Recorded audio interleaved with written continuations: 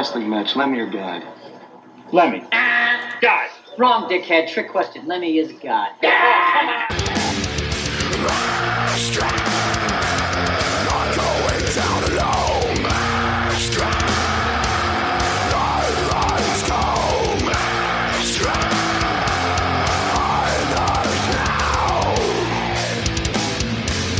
Welcome, everybody, to another fun-filled episode of Assault City Circle Pit.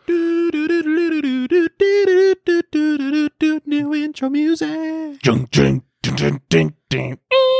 And I am your beautiful host, Des Troy, and with me today is a very good friend of mine. You've heard him review some albums on here before. His name is Eric, the Unit. Norris, say hello to the good people, my friend. Hello, everybody. I am your lovely, sexy co-host for today.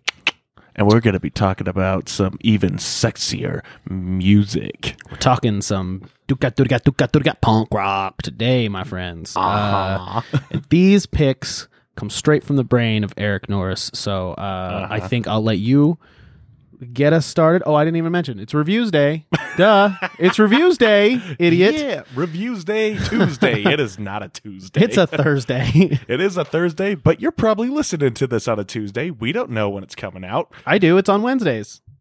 Every Wednesday, Eric. Keep up with the network. I can't. I know. It's so hard. 3 whole shows. You got to memorize when they come out. No, I listened to the last one. Yeah. I just don't remember what day they come out. Wednesdays for future reference. Always Salt City on Wednesdays. All right. Okay, so let's get into it. First album is an album or EP? It is an album. Okay, I just want to know. Punk, you can never tell. They're always real fast. Album or EP? Either way, it's done in 15 to 30 minutes. I know. It's either an LP or an EP or an in-between. Exactly. And that's always fun. So who's this first band we're talking about? This first band we're talking about is one and only Project Sell Out. And they are the band formerly known as PSO. Why didn't they just keep the PSO? Well, because they kind of got tired of doing an MDC thing, saying it sounds for something different. I heard it stood for Pool Skate Organization or Pro Skate Organization. And this whole time it was just Project Sellout? No, they just kind of came up with that on the fly, and you're like, you know what? Let's just stick with it. It's a good one. All right, cool. And and the LP that we are talking about is still rolling with that punchline called Soul Doubt. SUOLDOUBT. Sold out. Get it? Yeah. Get it? And that was released in 2020, correct? Yep, that was released last year. It was released, I believe it was March. Okay. I think it was March. I'll have to check that out, but I don't know. Who cares at this point? Who cares when? Yeah, we just care that the music's there. I care a little too much, I'm afraid. But I guess. It was last year. The important thing is it took forever to get the LPs made and shipped out. I ordered mine some point a shade under a year ago. Somewhere near August and September, and I got it a couple weeks ago. Holy shit, dude. I know. Club Lemon and just the PSO guys, they were just really bad at keeping up with who was buying what. Dude, I've been there. I just had a recent folly with that. We go through a website that makes t-shirts and stuff, and I ordered a bunch of shirts, and they hadn't even been printed yet. After weeks, and you can track your order as like when it's printed, when it's shipped, and all that shit. Hadn't been printed, and I'd ordered it weeks ago, and I canceled it. I was like, okay, I can get a local company to make me these shirts faster and for cheaper. I'm sorry, you guys make a great product, but they must be backed up because, man, if I had looked at my email any earlier, I would have seen, oh shit, yeah, we're backed up. My bad. Yeah. It happens. I get it. Being in a band, there's a lot of responsibilities. So, but was it worth it when it got to your house? Oh, fuck yeah, it was worth it. And that's what counts. Yeah. And you know, the thing is, I've often said with LPs, it's like, and why they are, in a way, better than digital media, is like with LPs, you get a little bit more of a presentation of the band. Oh, yes. For this one, they have a lyric book, and it is in the shape and the form of a comic book. Ooh, perfect. Yeah. So you're looking at this. You're looking at all the artwork. It's the same artwork that they've used for the past few EPs and for their current LP. And it's just, it's great. It's got a fun setting, and the little illustrations kind of give you a visual idea of what the song is lyrically getting across. Cool. Hell yeah. Yeah, and PSO in the background. In the past, they sang a lot about skating. They sang a lot about their hood in which they grew up, and it kind of was. It was a bit of a ghetto region of the San Diego city, just a little more south, and they call that Lemon Grove. Lemon Grove. Okay, Yep. so we got some punk rock out of Lemon Grove. Well, before we get into like your actual, because I know you got a lot to say. Yeah, I do. Give me a genre. I mean, skate punk is the first thing that comes to my brain. Yeah. What is there any further clarification on that? Well, yeah, a little bit. With skate punk, a lot of people would flock to bands like NoFX or Lagwagon or those Epitaph and Fat Wreck bands that had that really hyphy, fast rhythms and just the overly melodic type stuff. The music that you hear in a Thrasher video back in the day. That was the type of stuff that was going on. Yeah. So you think of that band, you think of those bands, you think, yeah, skate punk. But skate punk goes back a little further than that. In the early days of hardcore, probably the most prolific skate punk bands were like JFA or Jodie Foster's Army, SNFU. They all, and even Agent Orange to an extent, though they were more oriented towards surf. And ska-like sounds. Yeah, kind of. Oh, fuck, I just messed up my fucking names of bands. I just slapped myself in the forehead. I don't know who I was thinking, but Agent Orange is definitely not it. My bad, guys. Oh, fuck, idiot. Who knows what he's talking about? I don't know who I was thinking of, but I heard Agent Orange and I was like, oh, you have some ska in there. Fuck, idiot. Radiation, Agent Orange. Did you hear when I slapped myself in the forehead? I did. Okay, good, because that was pretty loud. Let's see. More quality content from Circle Fit Radio. Oh, fuck yeah. Self-abuse. Oh, God. Some girls are into that. Yeah, an alarming amount, it seems. Sorry, I derailed you. More details on this genre that Project Sellout. Anyway, yeah, the what I'm saying is Project Sellout falls into that the latter category. They got a bit more of an 80s hardcore sound, but it's still fast paced and it's still something you can find yourself skating to. It keeps you on your board, so to speak. Oh yeah. Oh yeah. And yeah, it's accurately represented in one of their videos for a song. I do not remember the name, but it was something from it was from one of their previous EPs. Maybe their LP. I don't remember. They got a lot of songs. But yeah, they have a video and it's literally just them skating around one of their local skate parks and just doing all these insane tricks. I mean, the Prescott brothers, who are all in this band, they really know how to skate, man. How many are in this band? Is the video for No Room for a Rat? Yes, that's the one. No Room for a Rat. That's from their Culture Vulture EP that came out in, I want to say 2018? Maybe. Anyway, I have that on vinyl. And I gotta say, as a side note, whoever they got to press that vinyl, it sounds like shit. That is the problem with some vinyl. You get someone to make it cheap, and maybe you're not getting the quality product you were hoping for. Yeah, it even came with like a little, kind of a bragging rights card. It was like saying, "We've been making records and pressing them ever since the 1950s." I go, well, it sounds like it. Yeah. It sounds like you just started from the 50s. Apparently you need a phonograph to play this shit. Oh, shit. Oh, my God. So yeah, but hold on to it because, it's a memorandum. But yeah, if you find it on digital, this is one of the rare times you will hear me saying this. Listen to it on digital. All right, so we got that. What was the name of that album? That was Culture Vulture. Culture Vulture. Listen to it on digital. Title track is fucking awesome too. So yeah, they are a bit of an 80s themed skate punk band. So Cool. that's how I would categorize Project Sellout. Okay, so we got the criteria that we usually get to on Assault City, but before we get into that, just tell me what your full review. I'm not going to interrupt you. Just give me your full review. I'm going to get a beer and listen. All right.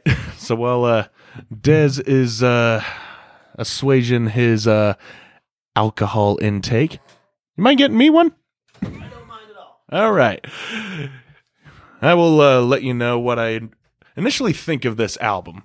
For one, it's, on the surface, it looks shorter, and by all rights, it is. It is only 8 tracks long. There we go.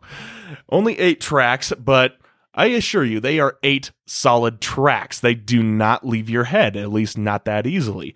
And they all hit hard in different ways. The the first song, which is, hold on, Where I Stand. Again, I'm not good at memorizing titles. Yeah, Where I Stand, it just throws you right out of the gate. It gives you an idea of what they are going for. And the end cap on that is is a very country folk sort of song, and it's singing, I'm never gonna leave Lemon Grove Avenue.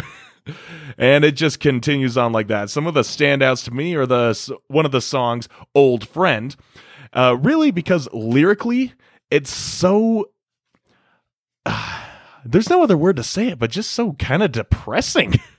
Because it's a song talking about how poor life choices just leave you in the gutter, pretty much. But this is not coming from a personal experience. It's not sung that way. It's more sung from an outsider experience. You think of the Descendants song, Bikeage. Man, I was going to go Super Poser and say, like, Kids Are All Right by Offspring. Yeah, same thing. Yeah, basically the same idea. You know, you're just making you're just kind of making a critical interpretation from an outsider's perspective, but it's talking about the people who were close to you, and you're just kind of watching them throw their lives away, and you come in, you impede, you try to help, but in the end, the decision is their own, and they just don't follow. No one can make that decision for you. You have to want help. Mm-hmm. The one thing in common with all of your problems is yourself. You know? Always is. You take it on the nose and you move on, and it's hard.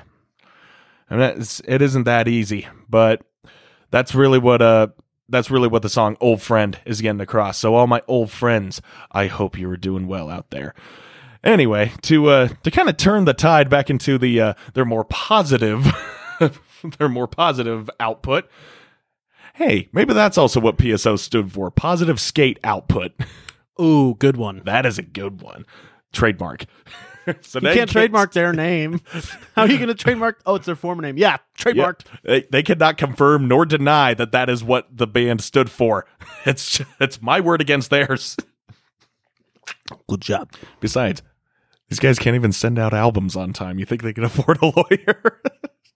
Good point. There's a lot of skating to do, okay? They get their schedules. I said I wasn't going to interrupt. Carry on. I don't care.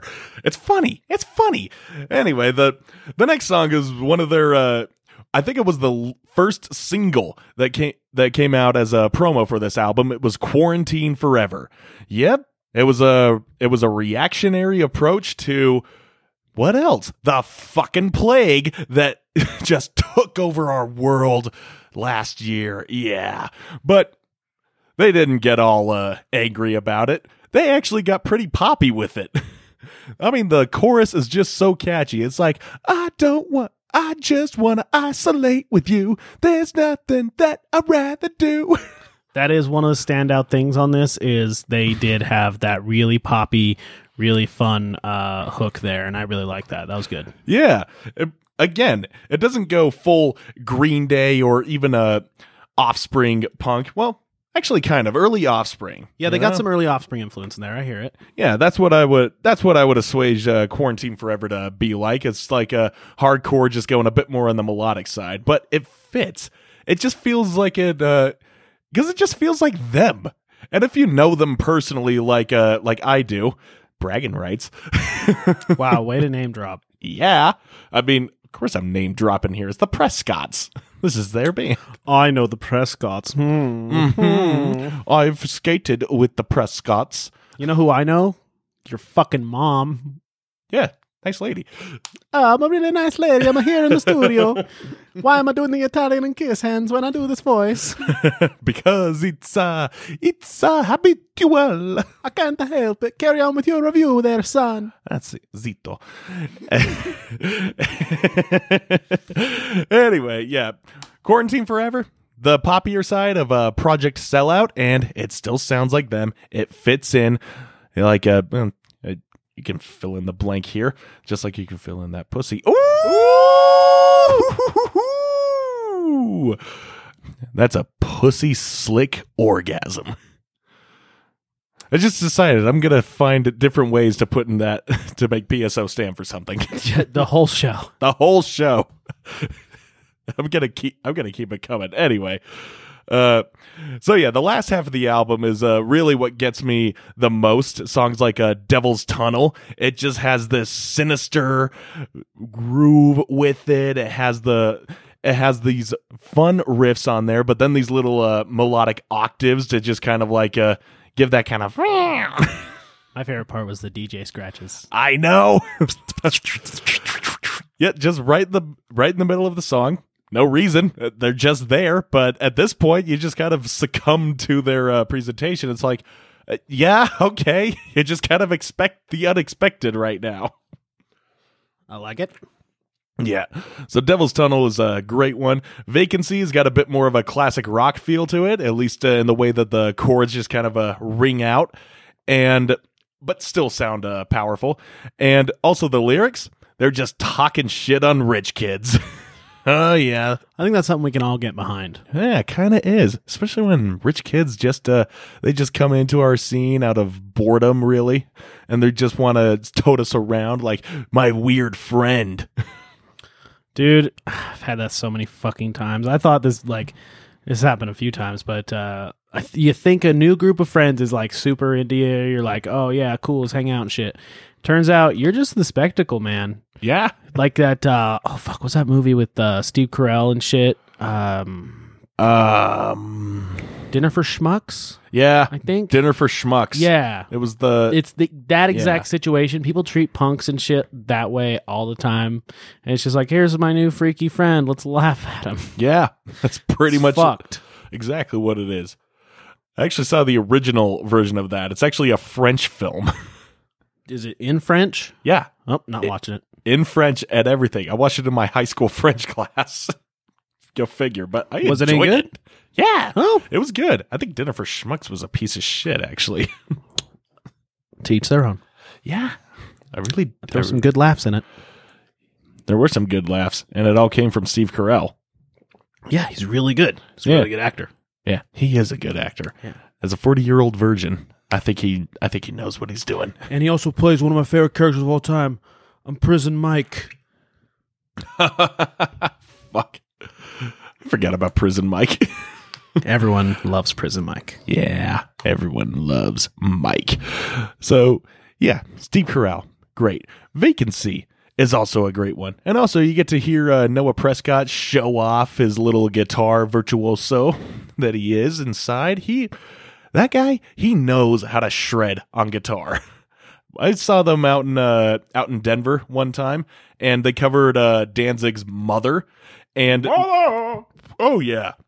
And Noah hit every single note on that guitar solo like it was just butter to him. Butter. Oh yeah. So, and that was a new thing that came about in this album, Sold Out. Yeah, they were experimenting, throwing a few ringers, whether it was something that big like the chorus of Quarantine Forever, or those aforementioned little DJ scratches in Devil's Tunnel.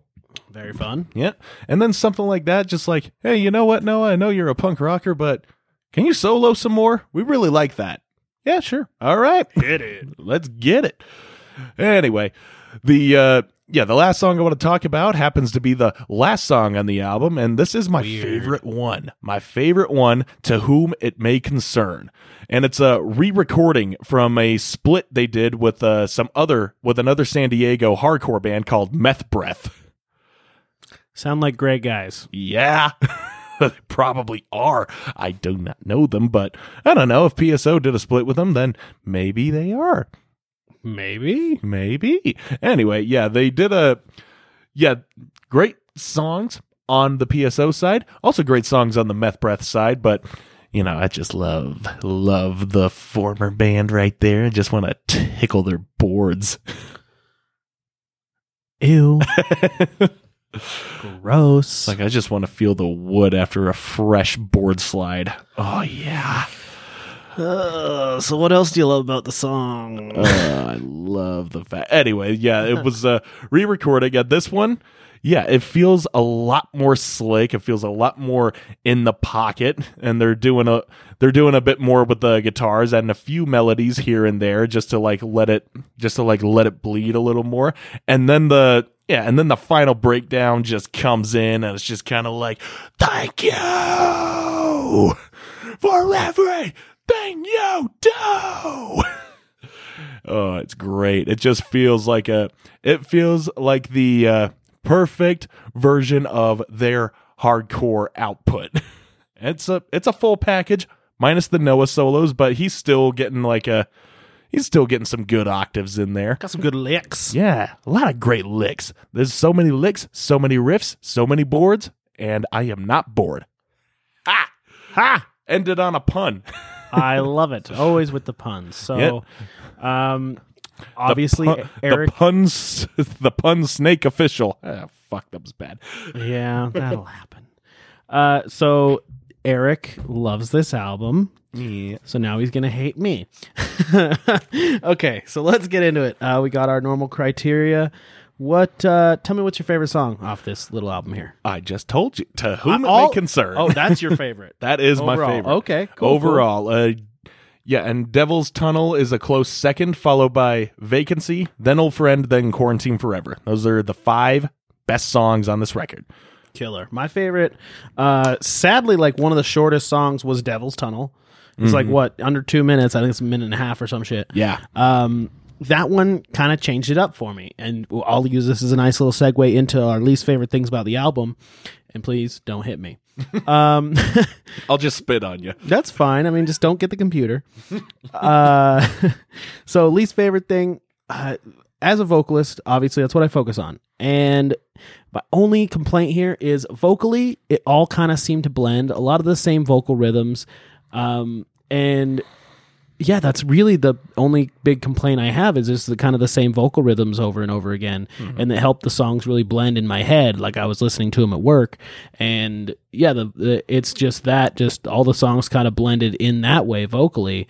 But once you listen to instrumentals and get deeper into it, that's how you can differentiate, especially with, like I said, Devil's Tunnel. That's why it's my favorite, is because it stands out among the songs to me more because it is something different on all levels, Yeah.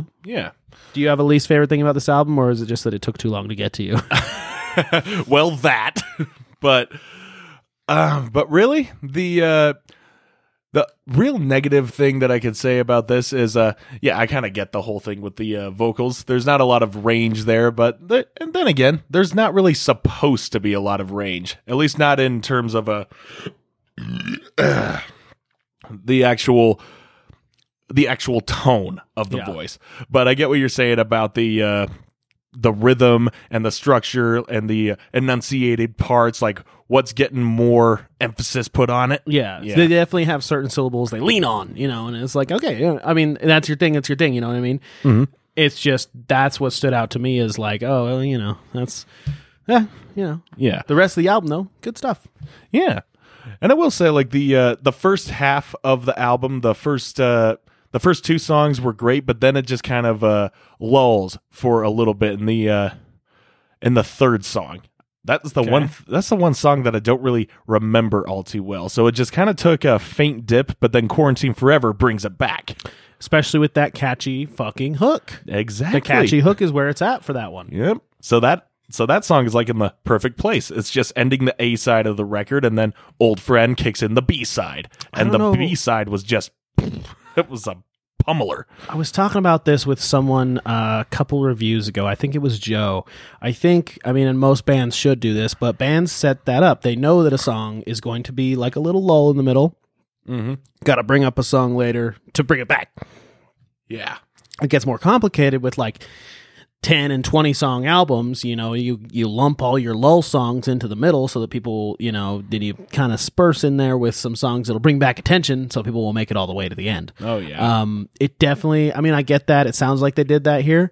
Maybe that was just a song they were least confident in, you know, and it's a good call by the bands most times because they know their music better than anyone else, right? Yeah, pretty much.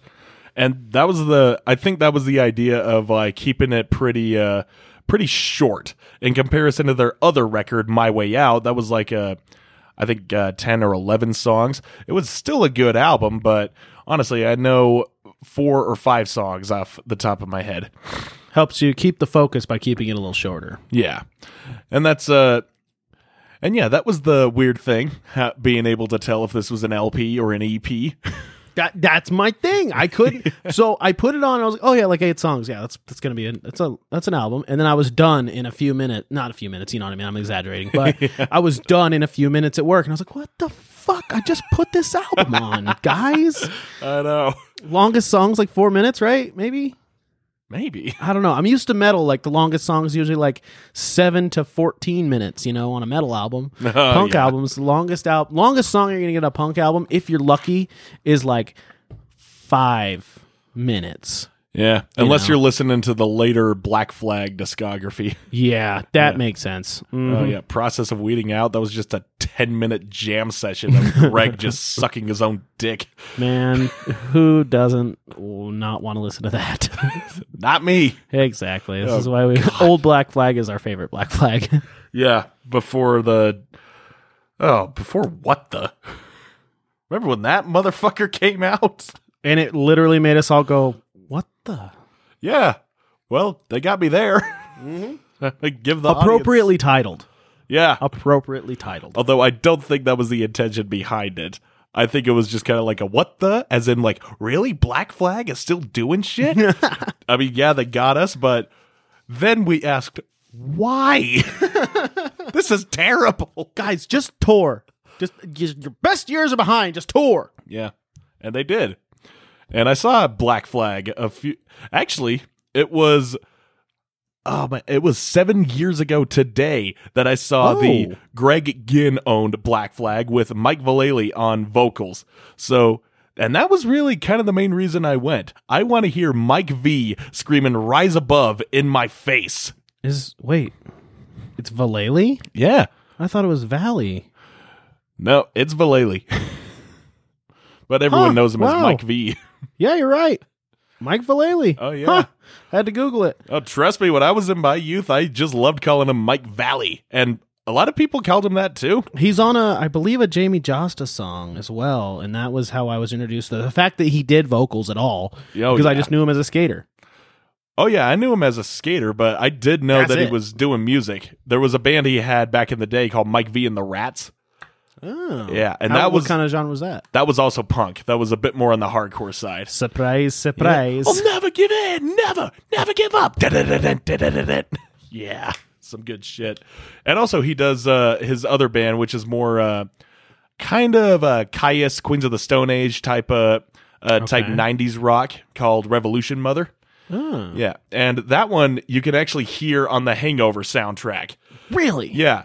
It was actually the song that was playing. You know when they're like hustling back to LA the day of the wedding? Yeah. And that van pulls up and out pops Mike V and he's throwing the suits to all the guys in their car. The song that's playing is Revolution Mother. So they're playing one of his songs while he's throwing suits at the people. Yep. And his cameo. My God, that's so cool, dude. And when I'm listening to that part, I'm like, fuck yeah, this song's dope. You know? So that's cool. Nice. Little fun facts from Eric. You learn some shit. Yep, there you go. Mike V is, when Mike V was the cover and vocalist of Black Flag, it was like, yeah, you know what? That's fine. That's fine. It's all good. I mean, you're no Rollins, but you'll work. Yep. But I have seen Flag, where Keith Morris and Des Cadena take over the vocals on certain songs. Wait, Flag? Just called Flag? Yeah, just Flag. They tour as just Flag? Well, they don't tour, but they are like a token festival band. They pretty much just play at PRB. And I've Really? and I saw him twice down there. Nice. And so they just play his flag and they play Black Flag songs? Yep. Nice. And it's Dez is probably everyone's favorite vocalist. Maybe. Man. I can't really name any Black Flag songs off the top of my head where Dez was the vocalist. But yeah, I'm more assuaged by Ron Rise and the early Keith Morris stuff. Why is there like just like there so many bands will lose a singer, right? Mm-hmm. And the band like loses popularity and loses momentum completely. Black Flag is not that fucking way. They have how many singers have they had? Oh, they've had God, what was it? It was also, first it was Keith Morris, then it was Ron Rise, then Des Cadena, and then Henry came in after that, and now Mike V is taken over. Yeah, so at least 5. Yeah, 5 singers. And they have not lost momentum except for what the But no, it's just amazing to me because I see that all the time. Bands lose a singer and people are like, fuck that band. You know what I mean? Yeah. But yeah, Black Flag, they're like, wait, who's singing now? All right, let's go to the show. Yeah. Doesn't really matter. But I didn't know Dez was still doing one. So that's great. Dez on Dez. Yeah, Dez on Dez. Des Cadena. Then it was Des Fafara. And now it's Des Troy. Des Troy. Well, that's the fun fact behind the name. In case, let's get into the lore of the Salt City Fun, right? Yeah. People wonder, where the Dez comes from. So, Des Fafara of Devil Driver Coal Chamber was called so because he was a fan of Dez from Black Flag, right? Mm-hmm. We knew that. And then one day, I don't know what we were talking about, like, we're talking about stage names or something in my band.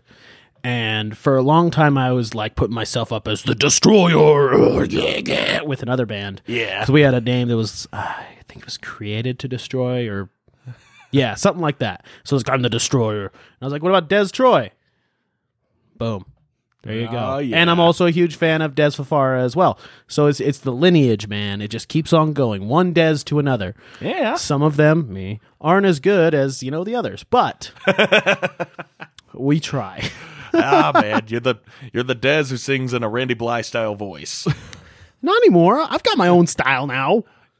I know. Ish. But I can hear where it's coming from. I can hear the initial influence. You can definitely hear. I was talking about I did this Backsword podcast the other day, and I was talking about it. They were like, who do you get compared to, or who would you compare yourself to? And I said, at least once every couple shows, I hear, do you sound like the guy from Lamb of God?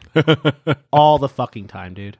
So I'm not even mad about it. I'm like, good, that's a compliment. If I sound like him, he's fucking world famous. We're cool. All right, fine. That's okay. So I wasn't in jail in the Czech Republic, but that's cool. That's true. I was never a part of a manslaughter case. Yeah, for pushing someone off the stage. Bullshit, by the way. I can't even believe that happened. Oh my god. As the Palaces Burn, check out that movie. That's definitely very enlightening. Yeah. I just got that record, by the way. Oh, yeah, you did. You got that on vinyl. I'm jealous. Yeah, the re-release. Now I have all my favorite Lamb of God records, almost, except for The Sacrament. I don't have that one. Nice. It's controversial maybe. I want Wrath on vinyl real bad. Wrath has some fucking bangers, man. Yeah. And at the time it came out was probably like the height of my Lamb of God love, and some parts of it were disappointing, but there were some tracks on there where I was just like, woo! Lamb of God! Oh, man. My favorite's still New American Gospel. Really? Yeah, really. What? Yeah. Pretty crazy. That is kind of nuts. Yeah. My favorite Lamb of God album is Burn the Priest. I know. Did you hear their Burn the Priest stuff, though, that was mostly covers? Oh, yeah. Oh, God. I love Sexy.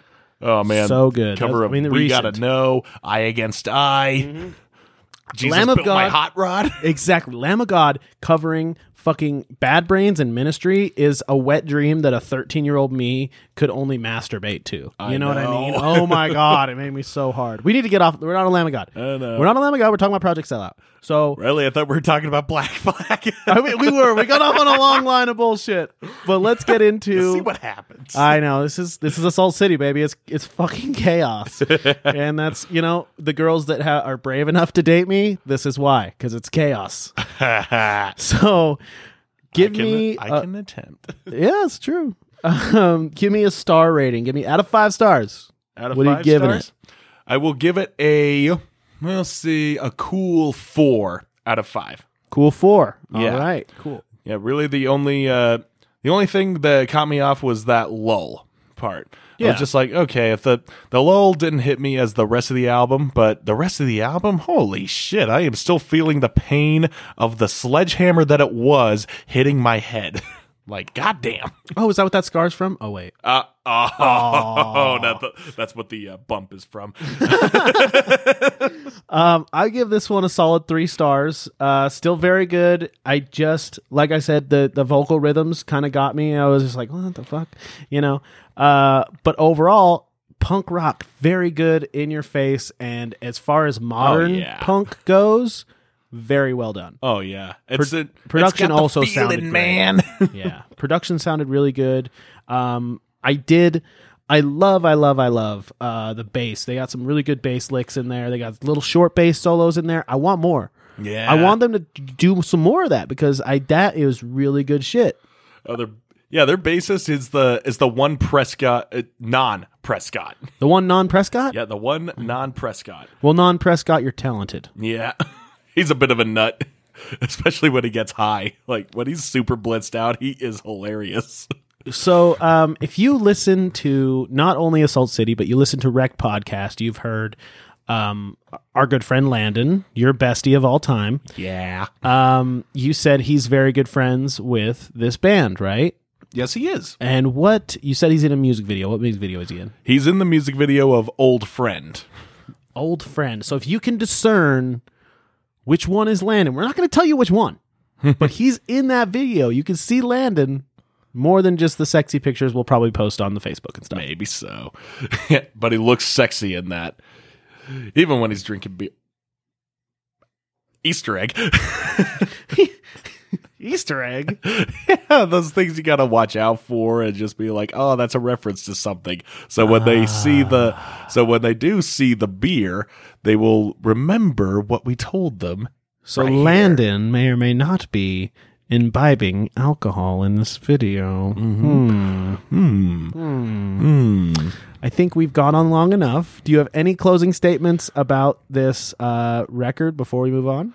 I don't really have any closing statements of this record other than it is good, but as the band itself, I know that the show is already going to have happened by the time you're listening to this, but from our timeline, from the time from where we are recording this, they are playing in Salt Lake tomorrow. That is July 30th. The 30th of July. Well, actually, they're not playing Salt Lake. They're playing in Provo. But the 31st, they are playing in Salt Lake twice. 2 shows, 1 night, 1 all ages, 1 21 plus. Is that just so they can play with Mandalore? I knew it. I fucking knew it. As soon as I saw there was a 21 plus and an all ages, I was like, it's because Mandalore doesn't do bars. Yeah, I knew it. They don't. I mean, not talking shit or anything. I'm just saying, Yeah. As soon as I knew it, you said that the drummer used to be in Mandalore. And right, Mandalore, yeah. So drummer used to be in Mandalore, and they're good friends. I was, of course, that makes sense. Yeah, and of course, my band, Anonymous, we had to hop on the bill at one point, and we hopped on to the bill at Aces High because when Anonymous played our very first show when we were still a 3-piece, me, Rissa, and our former bassist Drew, we opened up for Project Sellout and Mandalore, respectively. And that was that was September 11th, 2018. So a new reason to celebrate 9/11. We don't celebrate. I mean, okay, some people actually, it's confusing. Some people do feel like they celebrate 9/11, which you shouldn't. But it's really a day of mourning. But now we have an actual reason to celebrate it. The day of mourning? I'm talking about the release of God Hates Us All, man. Oh my God, you fucker. You got me. Okay, fine. But for all you crusty crack rock kids out there, yes, the release of Mediocre Generica. I know what that means.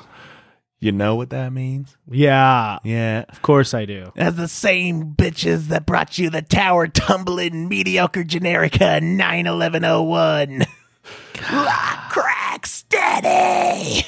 Oh, God, now we're talking leftover crack. And on that note, Yeah. Let's move on to what the fuck next is review. next? Yeah. Let's do that. Talking about another great punk record brought to us by Eric Norris. Sweet. And it is Cause and Effect by Soldiers of Destruction, released in 2021. So this is fresh, hot off the presses. Now, let's do the same thing. Let's just hear your full review. Gimme.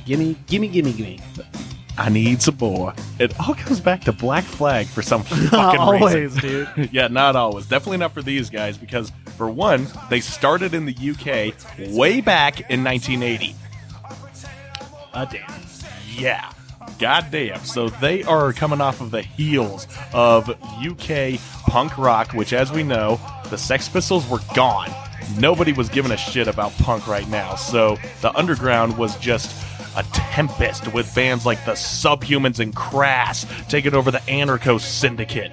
And bands like UK Subs were still rolling high. And then we had GBH, the Exploited, Chaos UK. They were just exploding and bringing us what we know as street punk. And this band, Soldiers of Destruction, they were just caught in that tidal wave as well. They were just exploding all over the fucking place. But Much like a penis. much like a penis, right? Loads and loads everywhere. If what I just told you in the last 45 seconds did not make you hard, are you even punk, bro? Are you even listening? Yeah, because I mean, god damn it, listen to the drum. Yeah, that was me. That's the unit a knocking. Anyway, so yeah, Soldiers of Destruction, they have a bit of an interesting history. So they started back in the 80s, you know, the early 80s, existed for about 4 years, and then they broke up and did not record a single thing. Nothing. They had harsh. Yeah, they had options like they were like they even had options to get into a label, but they did not like what the label was offering them. They did not trust them. And also, I mean, it's United Kingdom in 1982. Of course, they're going to be drinking a lot. Of course. What else was there to do in 1982 in England? Yeah, just fucking get pissed off at the politics and play shows as a reaction. All right, we get pissed and get pissed. Yeah.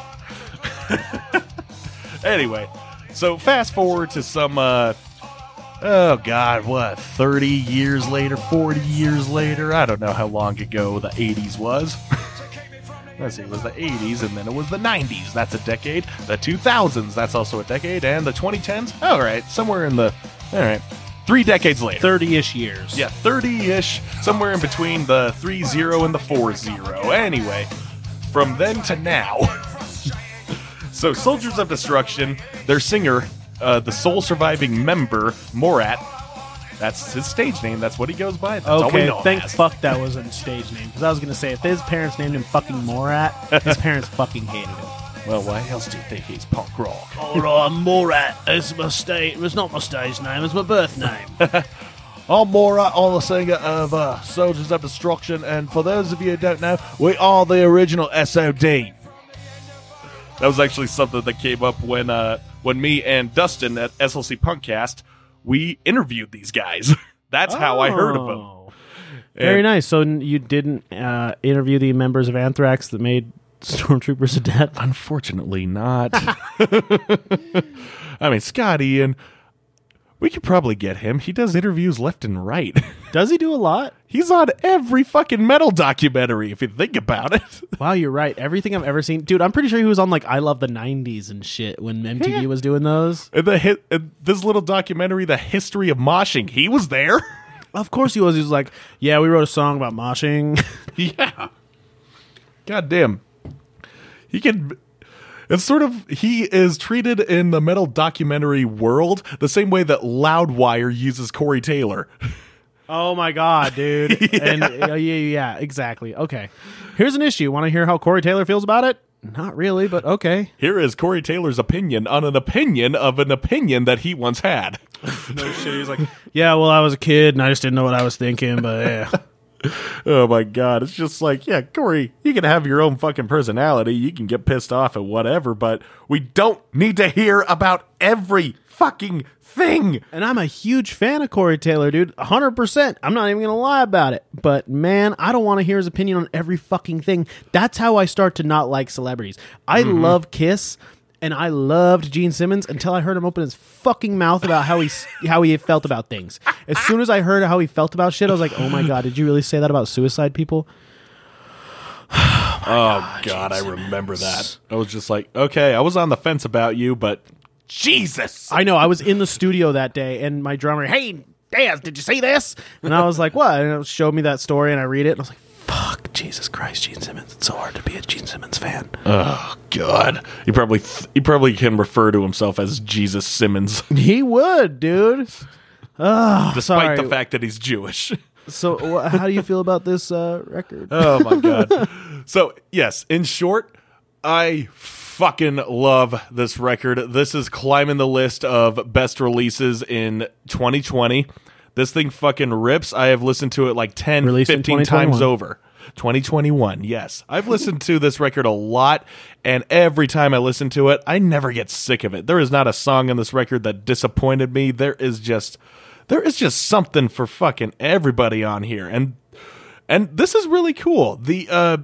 Also, I'm getting this straight from the fucking horse's mouth when we were interviewing the band, and Morat did most of the talking. Obviously. We're both vocalists, dude. We know. We know. When it comes to interviews, that's who talks. Yeah.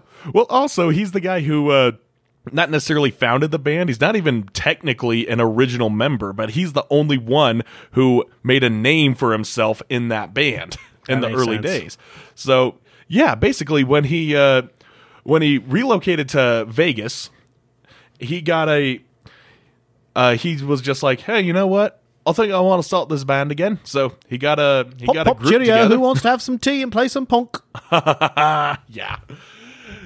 Who wants to play some punk? Who wants to do some cool shit? Meet you at the craps table after. Cheerio. I want to play some cricket after that.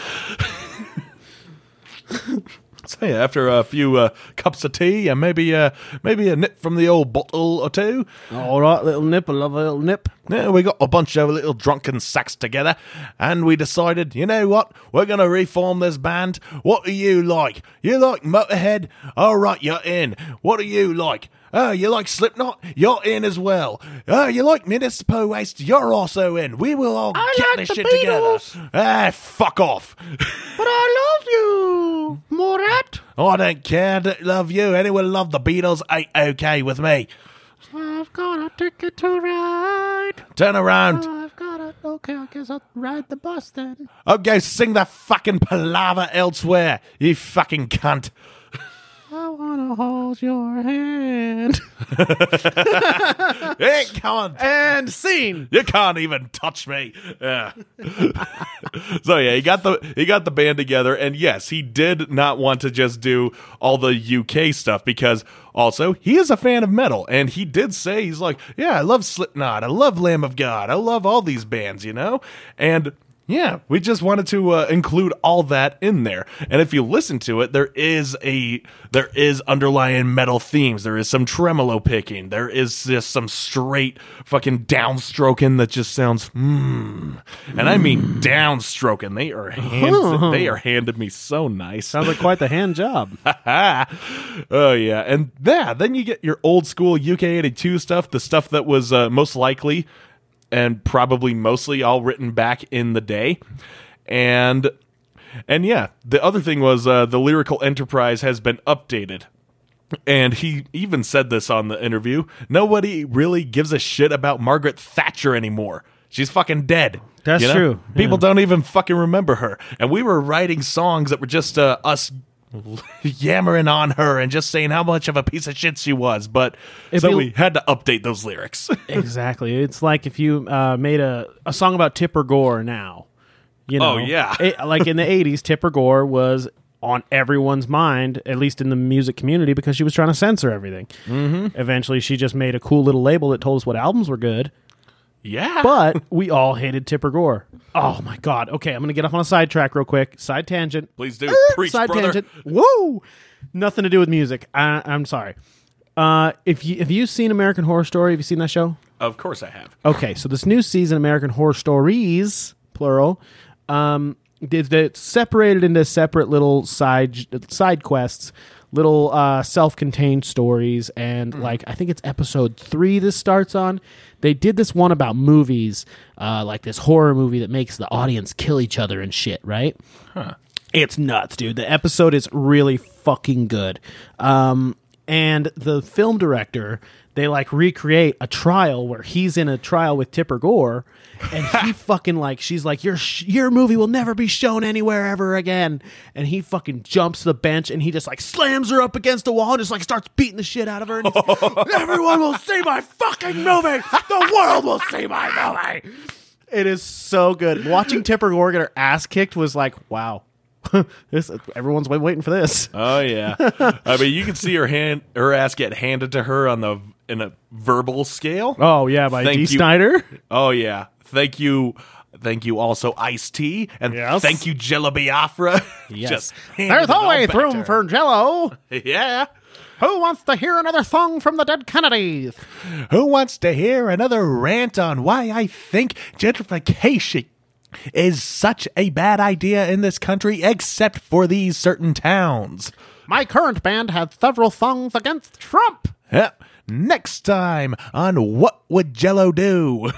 Which is an actual YouTube channel. Oh boy. Yep. Anyway, check out American Horror Stories. And Eric, before we get into the normal criteria, do you have any more thoughts on this album? One more side note.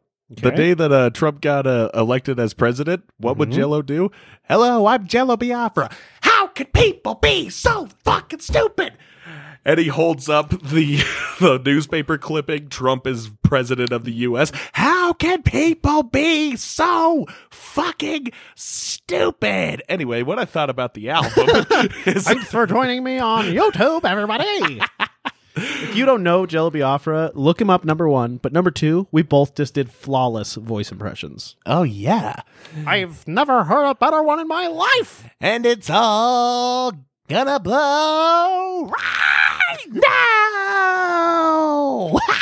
So what the fuck did you think of this album? Like I said, I am floored by this album. Like, holy shit, this thing is just a banger in more ways than one. Like I said, I love the seamless marriage of punk and metal, especially like the UK82 stuff. The closest thing you got to punk and metal back then in this band's sort of paradigm was Discharge, and there was a lot of Discharge on here. There was a lot of Motorhead worship. We will also get to that pretty soon, and yeah. As you go on, you start to hear a bit more of the thrashy rhythms. You could just tell that this band just stayed in sort of a barrel, like an aged wine, and they aged like that. They aged as a fine wine.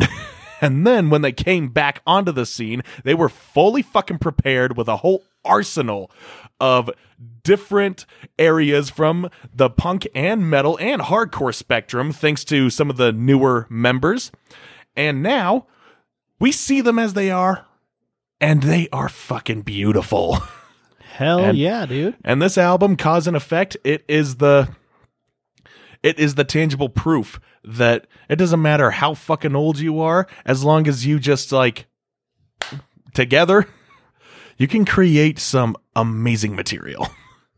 Hell yeah, right on. Fuck yeah. Okay, so let's get into what is your favorite song on this, or songs, because we all know how you do. Yeah, I do have a bit of a list, but it's not that long. I got a little list. A little list. I will say, yeah, here's kind of a top 5. My top 5 is the album closer, Symphony of War, and it's got a lot of that thrashy tremolo picking in the end. It's just So yeah, you'd sooner kind of expect to hear like a whiplash at the end of the fucking verse, for sure. you know? So yeah, it's got that intense rhythms in it. I also love Death or Glory. It's got that old barroom skinhead chant, Death or Glory, it's the same old story. Death or Glory. So yeah, give an ode to the skinhead sound. And End of a Rope. I love that one. It's definitely looking inward and the plight of human existence, and the chorus is catchy and also very downtrodden. Okay. It's like, all I want is not to be broke. All I want is to get the joke. All I want is to keep the hope. All I want is something to keep me from the end of a rope. Bit of a downer. Yeah, a little bit, but it's just like, God damn it, I'm gonna keep treading. It's gonna suck sometimes. True. So yeah, love End of a Rope. And like I said, there is a bit of Motorhead worship in here, and it comes in the song in the form of Kill Mister. Also, my favorite. That's my number one track off of this. I called Predictable. I fucking knew. You knew it, right? I know. You got fucking Snaggletooth, the war pig, on your forearm. Man, Right on my arm. I just got a tattoo. You Some very bubbly quite wumpkins. well. I got some inky wink on my forearm, a bit of an eye that is orange like clockwork. You Like know? some kind of a clockwork that's orange. I got a type of a droog on here with a masky on. A little masky wasky. You very what we got here? Very well, my brother. Now that we've talked about her tattoos, yeah, my favorite was Kilmister, and once again, we'll use this as a segue into the next portion.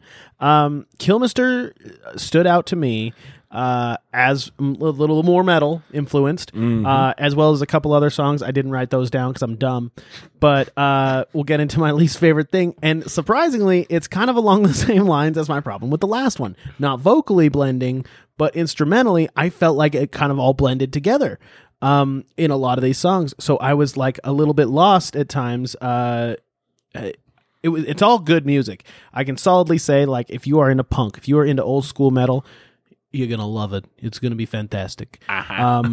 But like I said, I just kind of got lost in it. It was a lot of the same, but you can hear all the different influences. I didn't hear any of their older stuff. I don't know if, like you said, some of these songs are old songs that they've updated, right? Yeah, I can't tell you by title which ones they are. It's just more like a feeling sort of thing. You can just kind of feel that this one was written back in the day. Exactly. Yeah, I'm sure, old... what's his name again? Mavis? Morgan? Morat. Just remember, my name is Morat. My name is Morat. Very nice. This album, very nice. Mavis? I'm sorry, I tried. I think that's the vampire girl from Hotel Transylvania. That's a character from Thomas the Tank Engine. Oh, fuck. Another one? Yeah, another one. Damn We're talking it. about the name Terrence. Oh, Terrence. Yeah, Thomas the Tank Engine. Dude, you make a lot of Thomas the Tank Engine references. How much of that show did you watch? Too much. I saw the Ringo Starr version and the George Carlin version. There's a Ringo Starr version? Yeah, he did the British releases on there. He was the narrator. Boo. George Carlin rules. Fuck yeah, he does. Yeah, so like I said, this is not a terrible album or anything. Like I said, it just instrumentally, this one blended all together, and vocally, the last one blended all together for me. It's like, it's weird. It's been a weird day for me. Also, this is just a me thing, but there's like a certain style, apart from the accent, there's a certain style in British punk rock vocals that comes across, just not always my thing. That's where Lemmy specifically broke the mold as far as British music goes that has a punk rock leaning. His vocals did kind of set the bar for what's a little different. You know what I mean?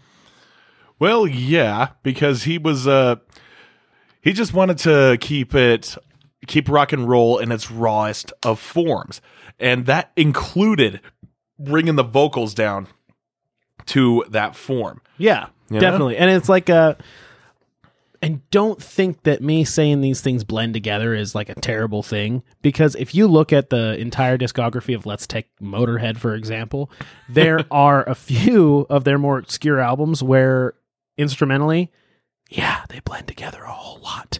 So it's, like I said, not necessarily a bad thing, but that's the only complaint I really had about the album. Do you have any complaints about this album? No. I fucking knew it! I have nothing bad to say on this one. I have, like I said, I can literally name every song in my favorite to least favorite. Wow. There is not a song that sucks on this record. And speaking of which, my favorite song on here, Okay. my top one is Undefeated. Undefeated. Oh man, that one just has the odor of street punk on there. And it is it's got that crusty feeling to it. It's just got such a hyphy rhythm. It is keeping you going. And there's a fucking bass solo in it. Who doesn't love a big good bass solo? Exactly. One thing I really liked about the whole album, and it's a recurring theme over and over again, is very chanty vocals. They got a lot of different chants in there. Like, I swear, maybe every song, maybe every other song has a vocal that's like meant for a crowd to chant along. Oh yeah. And I love that. That's great. I mean, even if it's not like crowd participation you're not aiming for, but like you want people to remember your songs, that's the best way to fucking do it. Oh yeah. It's awesome. So that's definitely a lot of this in here. This is an album you can sing along to as well because of all those chanty vocals. On your second listen through, like me, on my second listen through, I remembered those chants and I was ready. I was with them. You know? I felt like a part of the team, and that's what those chanty vocals do for you. Seriously. And that's that is the intention behind a lot of chanty vocals in punk rock songs, because we want to be all inclusive here. Of course we do, bubbly wobblies. Yeah. And if you hear the same chant-alongs in hardcore songs, that's to get everybody piling up. They call it the pile up, just to get the fucking mic grabs and just sing the one chant that they were waiting for. Hell yeah. TV party tonight, dude. Oh yeah. God damn. I'm more thinking like One King Down, where all they're doing is like bloodlust, revenge, revenge, revenge, revenge, revenge. And it's just boom. Everyone is coming up. They want to participate. They want to be like, I fucking love this song. Of course they do. So, are you ready to participate? Because it's time for the star rating. Uh-huh. What do you want to do? What's your stars? My star? It's a fucking 5 out of 5. Ding, ding, It's ding, a ding, 6 ding, out ding, of ding, 5, motherfucker. We got a 5 out of 5, maybe 6 out of 5 if Des allows it, on Assault City. Oh my God. So rarely does that happen. Actually, I think it's happened twice in a row with you. Because I'm pretty sure 4.9 on that Crow Killer one. Was it 4.9? It was 4.9. How do you remember that? Because I listened to it. Oh. I mean, I listened to it 3 times to edit it, dude. Like, I don't remember that. It's because you're not listening to the the material for entertainment purposes. You're listening to it for technical purposes. Well, yeah, I want to hear if you sound like a jackass or if you say something offensive. Oh, I always sound like a jackass, and of course I'm offensive. Have you met me? Speaking of offensive, I'm about to piss you off. Why? I give it 2.5. I was waiting for that too. I'm sorry. Like I said, it's still good. It's real good punk rock, but it just didn't ring true in my brain as much as it did with you. There's a few songs I took away from it, and I saved them to my Spotify, and those are going to be really great tracks. But Which ones? Besides Killmister. 1 sec. Let me open my phone real quick. I know Killmister was definitely the first one. Let's see here. Okay, cause and effect. Cracked. I really was into. End of the rope. End of a rope. Sorry. Where's this other saved one? Undefeated. Yeah. You're right. And also Gazes. That one stood out to me because not only was it longer, but the feature on it I didn't know, but I ended up really liking that song. Oh yeah, and it's like the longest song on there. It's like 5 minutes. Yeah. That's weird. Especially for a band you picked. 5 minutes? That's a long song for you. Yeah. But I barely see it go by. Or I barely notice the length of it. Yeah. It really That's what does she go said. by. I wish she said that. Oh God. No, but that's another interesting thing. Nick Oliveri, he actually Yeah, he is featured on a couple songs on here. One is Amphetamines, and the other is Also Gazes Back. Yeah. And yeah, if you know, Amphetamines. I liked that one. I should probably like that one. maybe, save it. Maybe you should. Maybe you should like it. Maybe I should. But yeah, Nick Oliveri, he was once the bassist of Queens of the Stone Age. He was also in Caius, and currently he is the bassist of Blood Clot with the old Queens of the Stone Age drummer Randy Castillo and John Joseph of the Cro-Mags. That is his band that he's doing outside of what was once known as Cro-Mags and is now currently known as Cro-Mags JM, because now Harley Flanagan has the rights to it, and it's a long, convoluted story. For more of that, listen to the last Assault City Reviews episode. Yeah, I think you got into the whole thing, I'm pretty sure. Yeah, maybe. But yeah, and also Todd Youth was once the guitarist of that before he died back in it was 2017. I believe it was 2017. Damn. Yeah, that he went. I don't really remember how he died. I think it was heart failure. Ugh. But yeah, he was a legend. He is one of the best punk rock guitarists in my opinion. Yeah. He was in Agnostic Front for a time. He was in Warzone for a minute. Wasn't on any of their initial recordings, but he was there in the beginning. He was like a fill-in guitarist, or he was a touring guitarist, shit like that. He did find home in Murphy's Law, and he went in the 90s, formed a band called Chrome Locust, which was a bit more on the stoner metal side. He did some gothic kind of death rock bands in the 2000s. He was on one of Danzig's Lucifage albums. It's a good thing he wasn't in NoFX, because I hear the leads are weak. Yeah, fucking leads are weak. You're weak. There are no such thing as leads and no effects. They are just octave melodies. Actually, El Jefe's a pretty damn good guitarist. Yeah. You can't tell by listening to No Effects. Just kind of like you can't tell Mark Tremonti is a good guitarist from listening to Creed. Yeah, oh, fuck. Dude, you know what? I make fun of Creed all the time, and my guitarist all the time is like, yeah, but the guitarist is really good. And I go, yeah, but he's got to get a better band. and he does have a better band. I mean, low bar, sure, but he is... What's the better band? If you say Alter Bridge, I'm done with you. It is Alter Bridge. Oh my God, they suck too! Alter Bridge is just light. Creed... Well, actually, I think it's like Creed heavy, technically. Creed is Alter Bridge light. I don't know. The Alter Bridge... Not a fan, I'm going to say that, but you do get to hear Tremonti be a bit more, upfront with his skills on that. And I'm the like, horse gets out of the okay, barn a bit I get more. there. It gets to gallop. There you go. He gallops a little bit more, and he's not beholden to the Christian rock standards of Creed. Oh, God. Yeah, we get it. You are Jesus or something. And then he went crazy and went homeless. But... Yeah. So yeah, Todd Youth's a great guitarist. Nick Oliveri is a great bassist, and he's been on a lot of features in a lot of bands, and this is one of them. And it's fucking cool. He's got some crazy vocals. It's good. I didn't know the name before listening to that, and I was like, damn, this Nick Oliveri guy's a fucking dope-ass motherfucker. Oh, yeah. So, he was actually kicked out of Queens of the Stone Age because he was such a rambunctious member. He was partying harder than anyone else in that band while on tour. Well, I'm pretty sure that's why I'm going to get kicked out of my band when you see it in the news. Well, it won't be in the news. It'll just be on Assault City. I'll just be like, I was kicked out of my band. That's going to be the reason. It's because, like, you're gonna Dez partied too hard again. You're going to get kicked out of Disengaged? Of course I am. But this is my band. I brought it together. Oh, I'm not fucking Mr. Schneebly. Or what's his name besides Mr. Schneebly? Dewey Finn. Dewey Finn, that's and right. And he's not a licensed teacher. I am not a licensed teacher, but I have been touched by your kids. And I'm pretty sure that I touched them. Oh my God!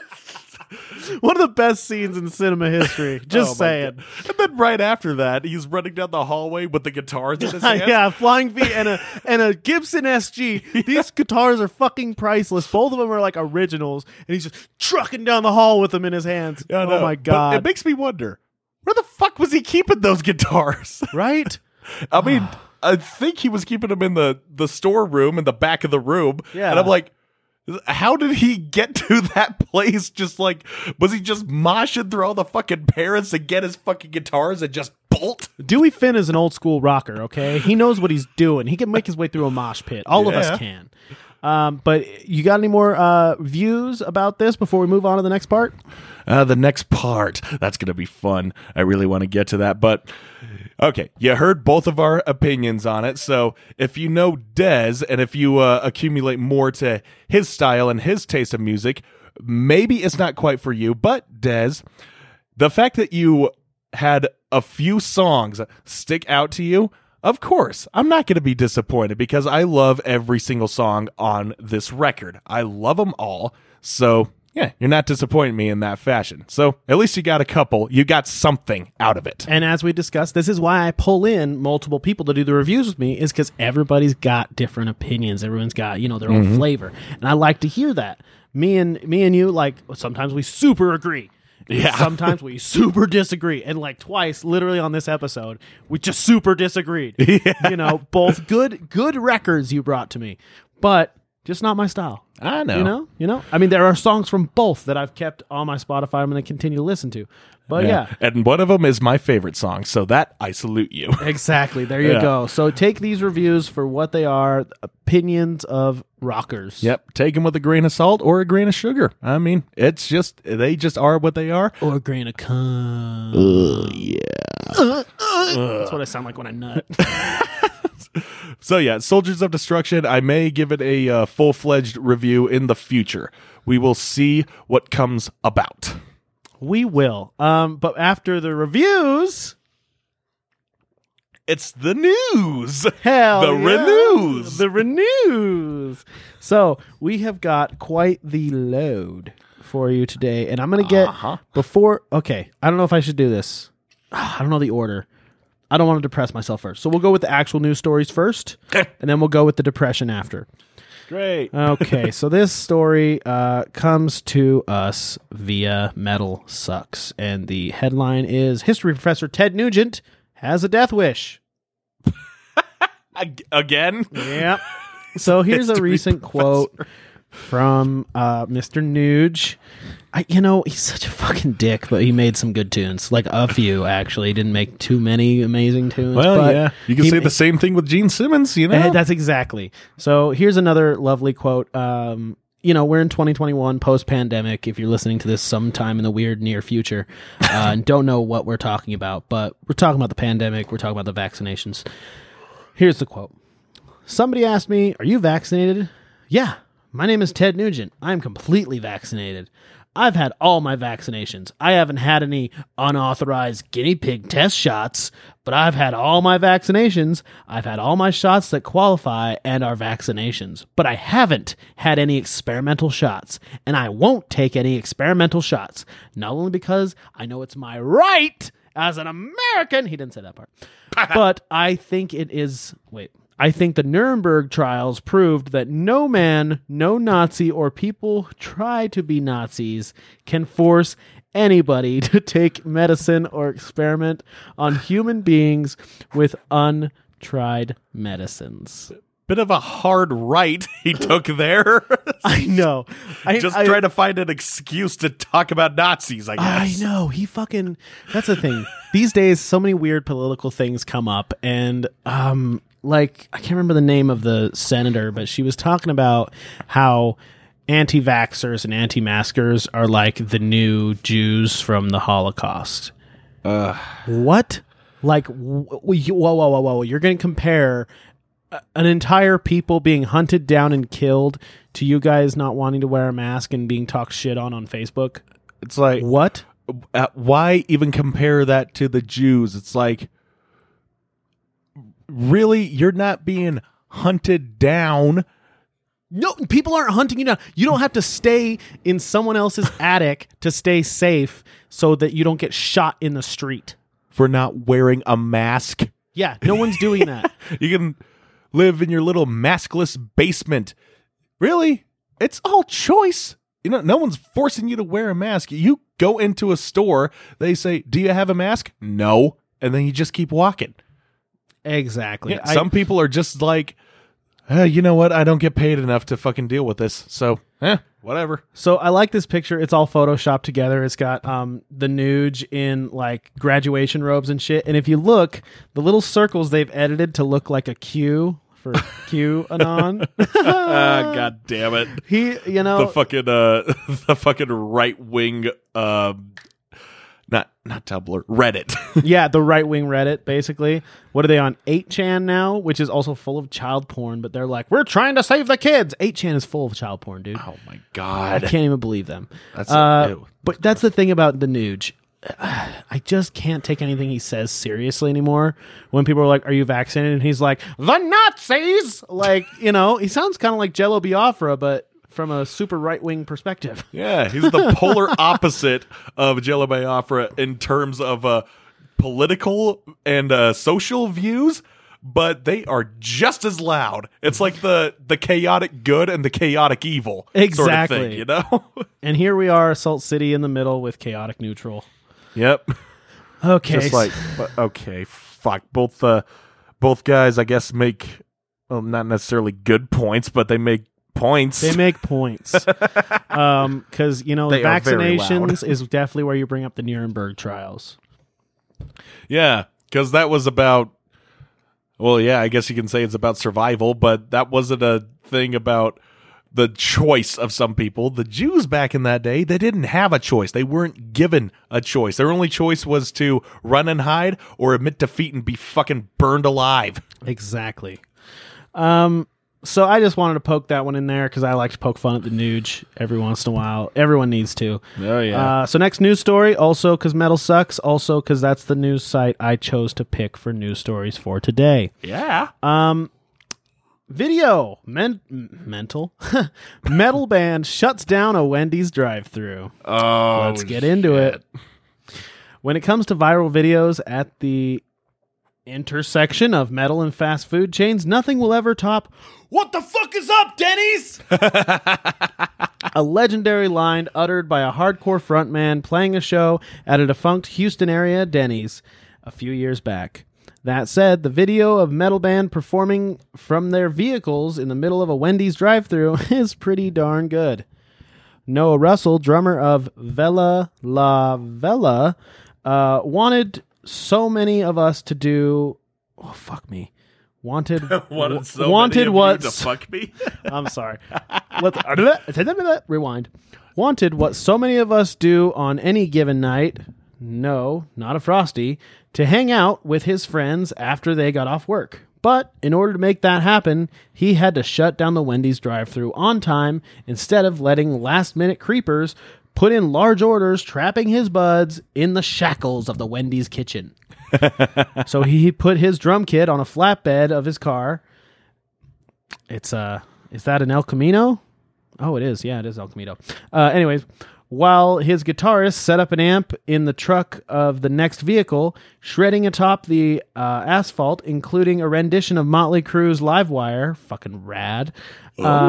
This being 2021, footage of the incident has now made it to TikTok and has gone insanely viral. So I love this. I think it's great. These guys just want their friend to fucking get off work on time. And these fuckheads are making that impossible. So I love it. Guys, what's his band name again? It is Vela La Vela.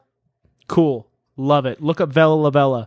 I'm stoked on it. I'm a bella la bella. Vela La Vela. What does that mean in Italian, Mr. Italy? La bella? Fucked if I know. Oh, come on. You lived there for like months at a time. I know. But oh, Christ. I never really heard the name Vela. Vela La Vela. I'll call your mom and ask her later. Uh-huh. What lengths would you go to get your friend off work in time? I will fucking get up to the register. He will be working there, and I will intentionally make a stacked order, and I will be changing my mind every couple of items, and there will be a line behind me, and they are going to be so fucking fed up. They are either going to beat me up, or they're just going to fucking leave. Well, I mean, I don't think that's going to get your friends off work anytime soon, but, you know, it's good to see the extent you'll go to. Yeah. To get your ass kicked over a burger. Yeah. The end goal is I'm getting my ass kicked because I care about my friend and his well-being. I will get you out of that fucking place, man. All right, you know what? Sounds reasonable. Sounds like you're getting your ass kicked for the right reasons. And speaking of the wrong reasons, that didn't even work. Let's talk about some bullshit, because I got another news story. Oh, surprise, surprise. I know. It's also from Metal Sucks. Gibson launches record label, signs Slash. Of course they do. Because who else is famous for playing a Les Paul besides Jimmy Page? The venerated guitar manufacturers have announced the launch of Gibson Records, headquartered in Nashville, and will be operating in partnership with BMG. The label will work with Gibson artists to produce, record, and promote their music to fans around the world. Couldn't even partner with EMG? Exactly. Their first signee is Slash from Guns N' Roses, which appropriate enough, the guitarist has famously utilized Les Paul his entire career. So here's the thing.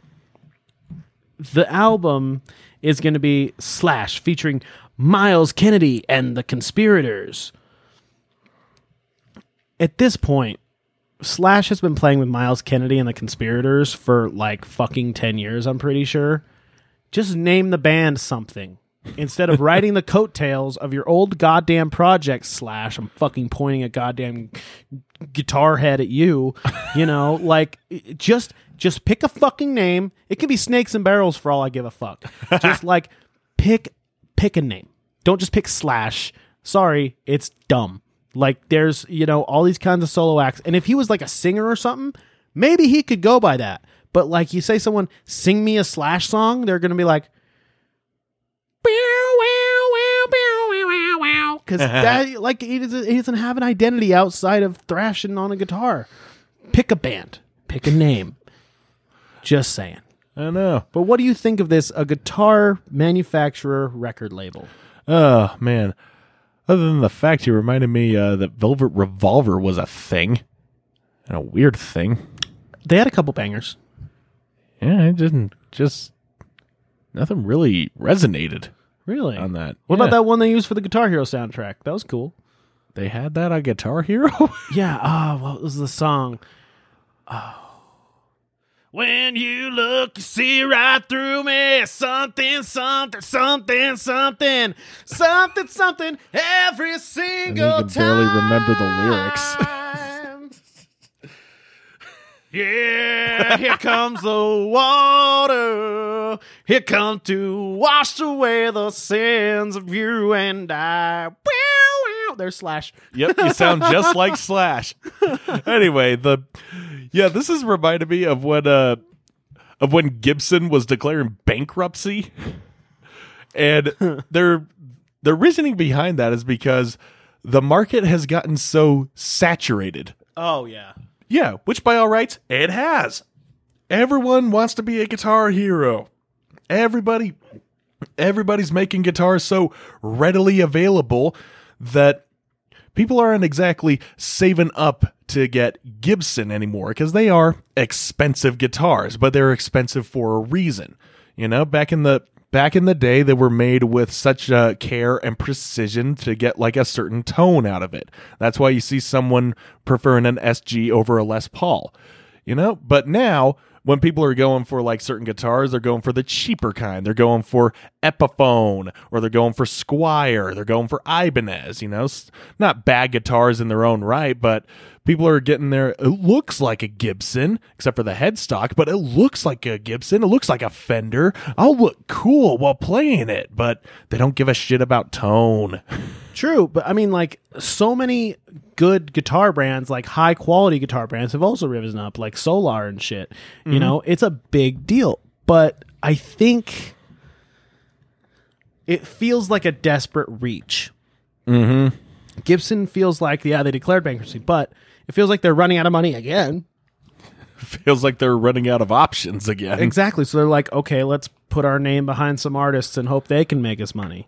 Yeah. I don't know that this is going to be a long-term thing, It's feels weird to me. Yeah. It's sort of like when it's reminding me of when Google had so many projects. Like, remember the Google eyeglasses? Yeah, what the fuck happened to that? They killed it. They killed it. Yeah, it's not a thing anymore. People weren't attaching to it. I guess. I mean, it does make sense to me that you wouldn't want to walk around with a screen in front of your eyes all day, but some of us do. Yeah. You know? Nice. Way to catch it. It's okay. We're almost done with the show. You can keep holding it for a second. Used So, yeah. It's just a whole thing. The Gibson thing, I don't know. Yeah. I thought it was a little weird. I thought I'd bring it up to you. It's kind of weird to find news stories that aren't for Wrecked, you know? 'Cause with Wrecked, it's like, man cuts off his own genitals trying to grab some nachos, you know? There's a lot more material there. But people want to hear some fun news stories. So let's get into depression. Yeah. Are you ready? Oh, I know it's coming. This has been fucking like a tragic couple weeks, man. So if you keep up with hard rock, heavy metal news, you know that 3 very influential, very big celebrities have died. First off, we had Mike Howe of Metal Church. He has passed. Dusty Hill of ZZ Top. And the one that hit me like a fucking freight train full of shit Me too. was Joey fucking Jordison Yep. of Slipknot. The And original founder and drummer. Exactly. And of Vimic and of what's his other my drummer's gonna Scar kill the me. Martyr. Scar the Martyr, and there's one more. There was Murder Dolls. Murder Dolls. He was not a drummer. He was a guitarist. He was guitarist in that. Yeah. It was like a... There's one more. So It started with an S. It was I literally have them on my goddamn Spotify. I can't remember. Anyways, it was more of a black metal. Anyway, Joey Jordison, over all of these deaths this week, was like the biggest deal for me. Slipknot is one of my top bands and will always be, especially those early albums. Iowa is one of the albums that just... I don't know, it touches the young soul, I feel, and is probably one of the heaviest metal albums of all goddamn time. Oh, fuck yeah. Joey Jordison really changed the game. Sinsanium. Sinsanum! Yes. That's right, and they have the bass player from Dragon Force in that band. Jesus Christ, that was going to bother me. Thank you so much for looking that up. I found it. Yeah, so much that like brought me up in the metal was because of Joey Jordison. He's one of the founding members that started it all. You know, I can't even believe I live in a world that is post Joey Jordison. I thought I'd die before Joey Jordison died. It's unreal. I thought I'd die before Lemmy died, and well, Oh, dude, right? here we are. He was like a cockroach. You couldn't squish him. Yeah. Except for cancer. Fuck that disease. Cancer's a cunt. I hate it. I think everyone can agree with that. Yeah, do you, how are any of these the biggest to you? I mean, Joey Jordison, obviously for me. Dusty Hill, I have a lot of love for ZZ Top. Metal Church, not my biggest. I know a few good songs, but I mean, I feel for everybody who's a Metal Church fan because he did touch a lot of people in that way. Not quite like Dewey Finn, but he did touch a lot of people deep down. Yes, he did. And I am in the same boat with you in a lot of ways. I never really got into Metal Church. I heard a couple of songs in one ear, out the other, never revisited. It was a thing. And it just wasn't mine. Same thing can be said with ZZ Top. Although I did appreciate them a lot more. I just love that old Southern blues style shit that were coming.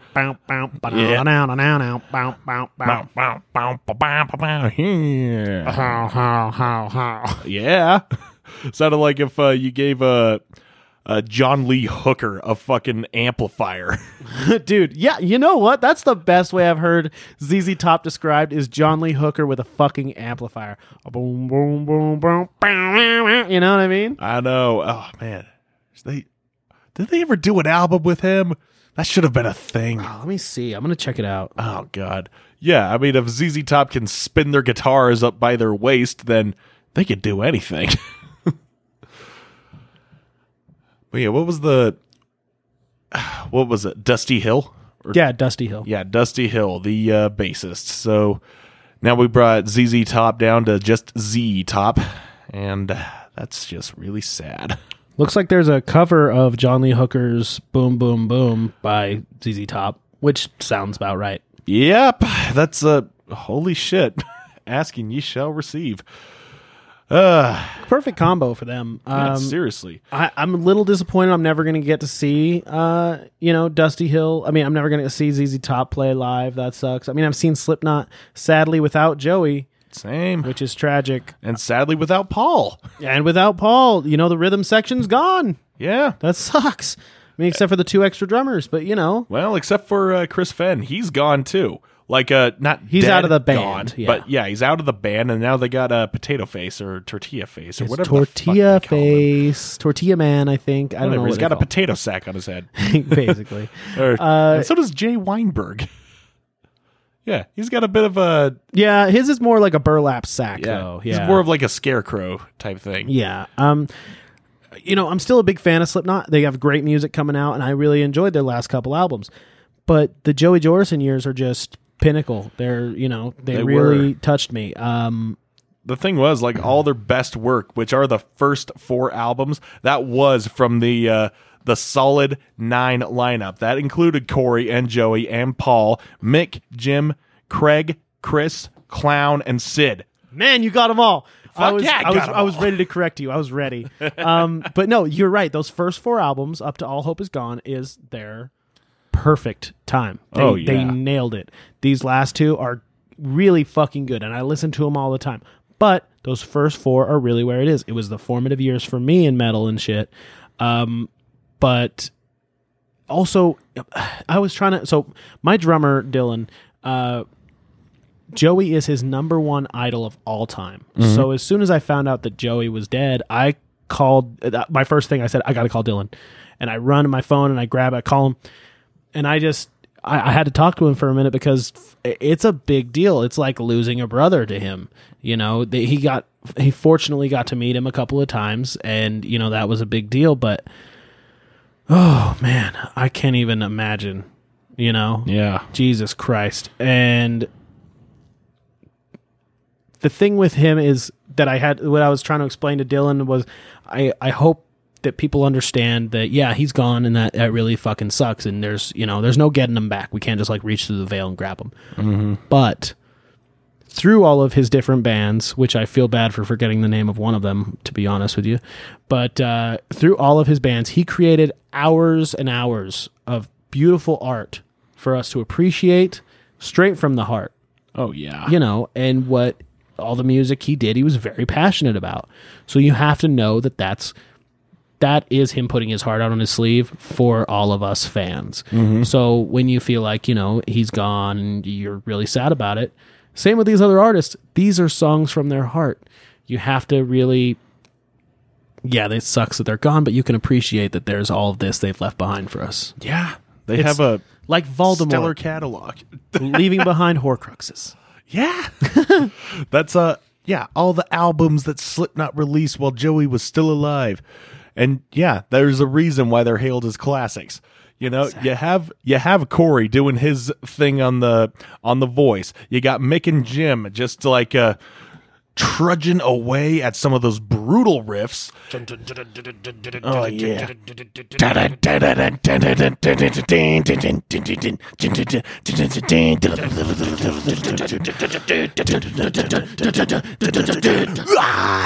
That's a great song. Oh yeah. And if the thing is, like, when you look at the technical standpoint of his rhythm section, look at what he's got to work with here. He's got 2 extra drummers, the sideline percussionists. He's got Chris and Sean, half drummers, half hype men, pretty much. Yeah. And behind him, he's got Craig with the samples and Sid hitting the goddamn turntables. So he's got a bit of a background to work with. And there he is, quite literally in the center of all of it. He is working with groove. He is working with chugs. He's working with breakdowns, the simple Bo Diddley beats. Mm-hmm. And he has got it so chaotic. He's got a lot of shit to work with, but motherfucker does he breed it and bleed it all together. He has a seamless fucking technical point. There is a reason why he is hailed as the John Bonham of nu metal. He really is, and he changed the game. I don't remember what band it was. I thought I saved the quote, but I didn't. I was looking earlier. And the quote was something like, there is, in metal, you can definitely hear exactly the time before and after Joey Jordison's snare drum. Mm-hmm. That is iconic. Joey Jordison's snare drum, those, you know what I mean? Oh, yeah. He brought blast beats. Blast fucking beats, which is something that was totally underground for the longest time. He brought that into the mainstream with their songs. Yeah. That was not done before. I mean, yes, blast beats were around. And it was a heavy prevalent thing. Not in this style, though. But not in his style and not in the mainstream. And now mainstream people were like, oh, fuck, what is that? That's Joey fucking Jordison showing you black metal on the rock radio station. Yeah. That's amazing. Oh, my God. And especially if you hear, you know, one of their biggest fucking classics, Before I Forget, you hear how the rhythm goes. I damn.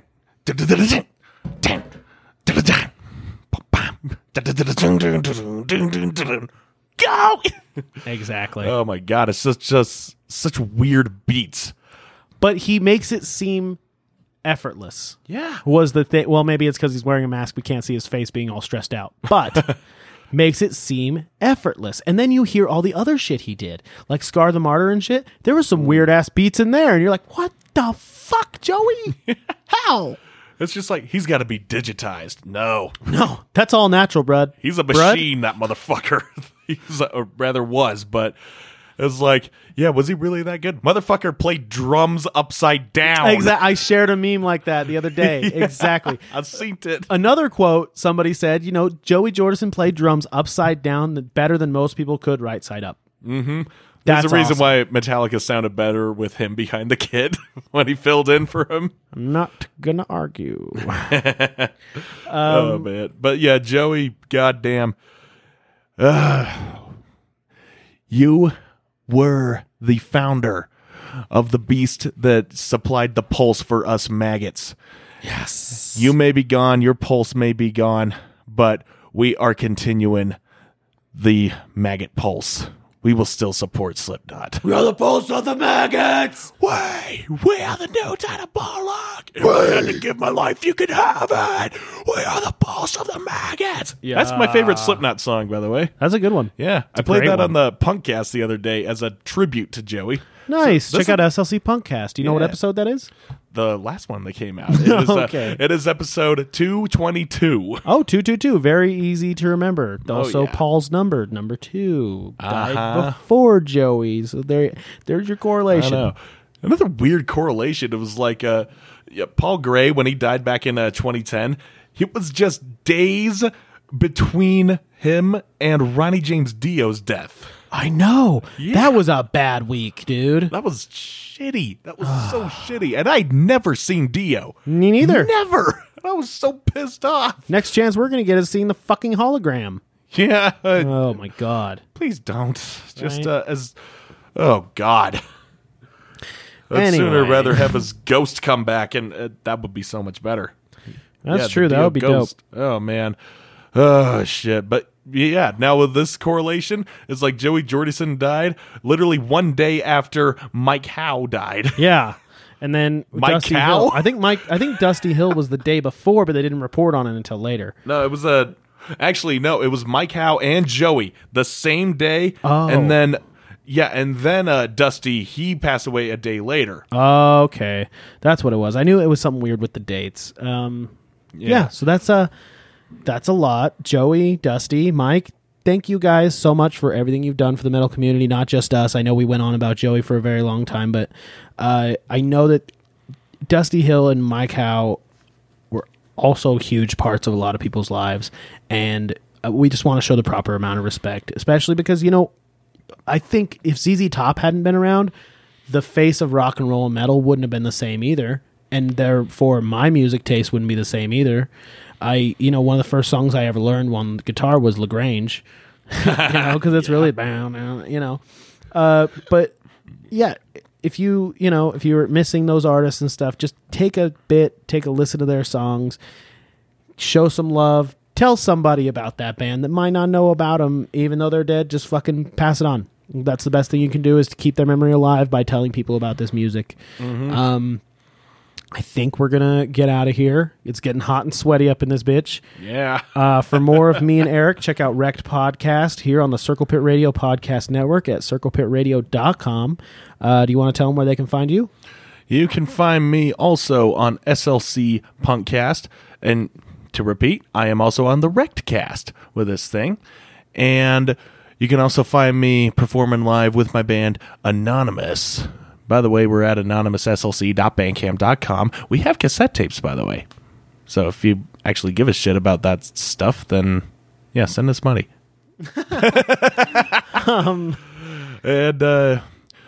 And yeah, should I plug the future?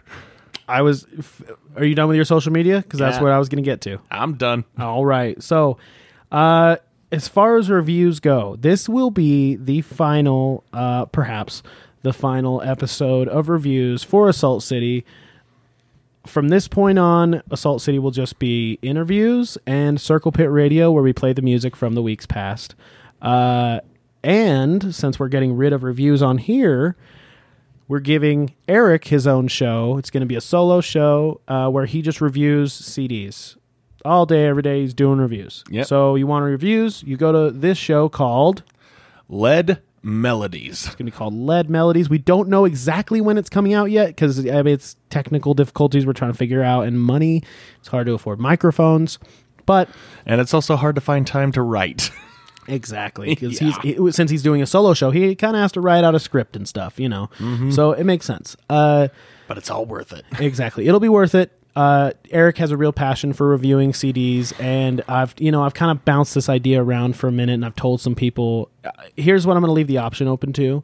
I think we're going to keep Lead Melodies. I want Lead Melodies on the network. It sounds like a great idea. Some people have told me that I should keep doing reviews on Assault City, but for now, at least, I'm going to eliminate it for a bit. If you guys still want some reviews on Assault City, let me know, because, I mean, if not, I can just, completely do away with them and just do straight up interviews, and that's cool. But if not, you guys got Lead Melodies. It's going to be fucking dope. I'm going to say probably October we'll have that ready, right? Maybe ish. We'll say around October. It gives me a month. Well, not a month. It gives me a time to look toward. It gives me like an end cap date. Exactly. It's like, this is my window of opportunity, so I got to buckle down on some of this shit. Exactly. Yeah. I have half of the review written for the first album I want to talk about. Very good. Yep. I'm not going to tell you what it is here. Don't you dare. I won't. But it is one of the best albums that came out this year as well. And it's not the one that I just talked about today. So, yeah, check out those reviews coming very soon from Circle Pit Radio and Lead Melodies. I've been your host, Des Troy. You can find me on Instagram at DesEngage9. And please, please, please go follow the network, Circle Pit Radio Network on Instagram. Also, circlepitradio.com if you want to check out our new show, Pop Filter. Yeah. Featuring your girlfriend, my secret girlfriend, Shawnee, and Destiny. Both very good friends of ours. They're talking about the history of pop music and the influential artists involved. So thank you, everybody, for listening. Hail Lemmy, and we'll see you in the pit. Yeah, we'll see you in the pit. I'll see you from the pit.